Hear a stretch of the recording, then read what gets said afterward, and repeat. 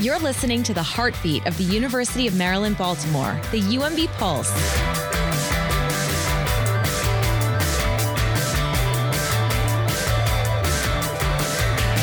Welcome to your new Pulse Check. I'm Charles Shilley.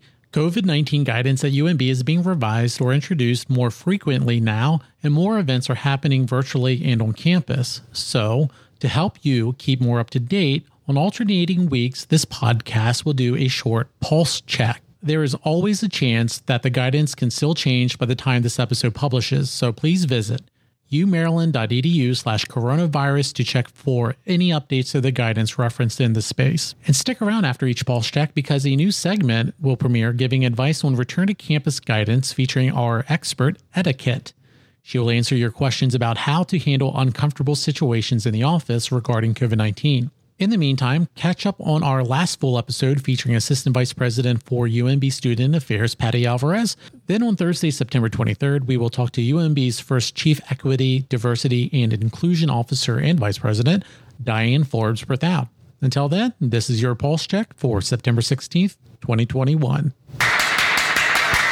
Starting immediately, KN95 masks are strongly recommended for fully vaccinated students, faculty, and staff when participating in group activities where 6 feet of physical distance cannot be maintained or more than 5 people are present.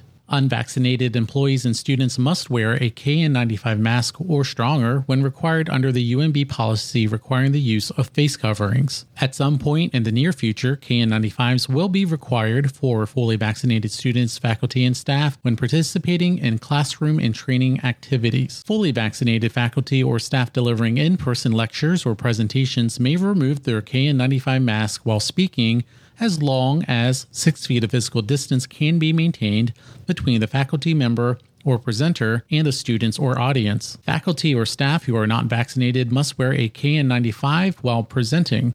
The date of this requirement will depend on the availability and distribution of KN95s across campus and will be communicated as soon as that date is known. UMB will provide an initial KN95 mask to each person through each school and unit. Your school or unit will provide direction on how to receive your KN95 mask, but please feel free to provide your own. As of September 20th, 2021, UMB indoor events may not provide food that is intended to be consumed at the event. Only grab-and-go food and beverages will be permitted. This change is intended to minimize the need to remove masks while in group settings and to reduce the risk of spreading COVID-19 on campus. The grab-and-go food option for indoor events is okay as long as people are not eating in groups.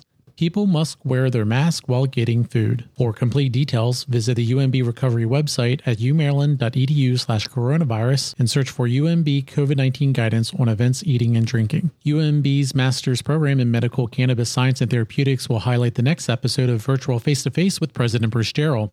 President Jarrell will be joined by Professor and Associate Dean of Academic Affairs at the University of Maryland School of Medicine, Andrew Koop, and Associate Professor and Director of the MS in Medical Cannabis Science and Therapeutics Program, Leah Serra. UMB is home to the first graduate program in the country dedicated to the study of medical cannabis. Face-to-Face will air on September 23rd at 2 p.m. For registration and other information, visit umaryland.edu and type in face-to-face in the search bar. We're happy to have Etiquette join us on the podcast today from the Decorum Forum, where Etta will give us tips and pointers on how to gracefully and politely navigate the landscape related to returning to campus. And let's hear what's on the answering machine for Etta. I'm so excited to return to campus and see my colleagues after all this time apart. I'm a natural-born hugger. Etta, is it okay if I greet my coworkers with my usual big bear hug? Signed, Arms Wide Open.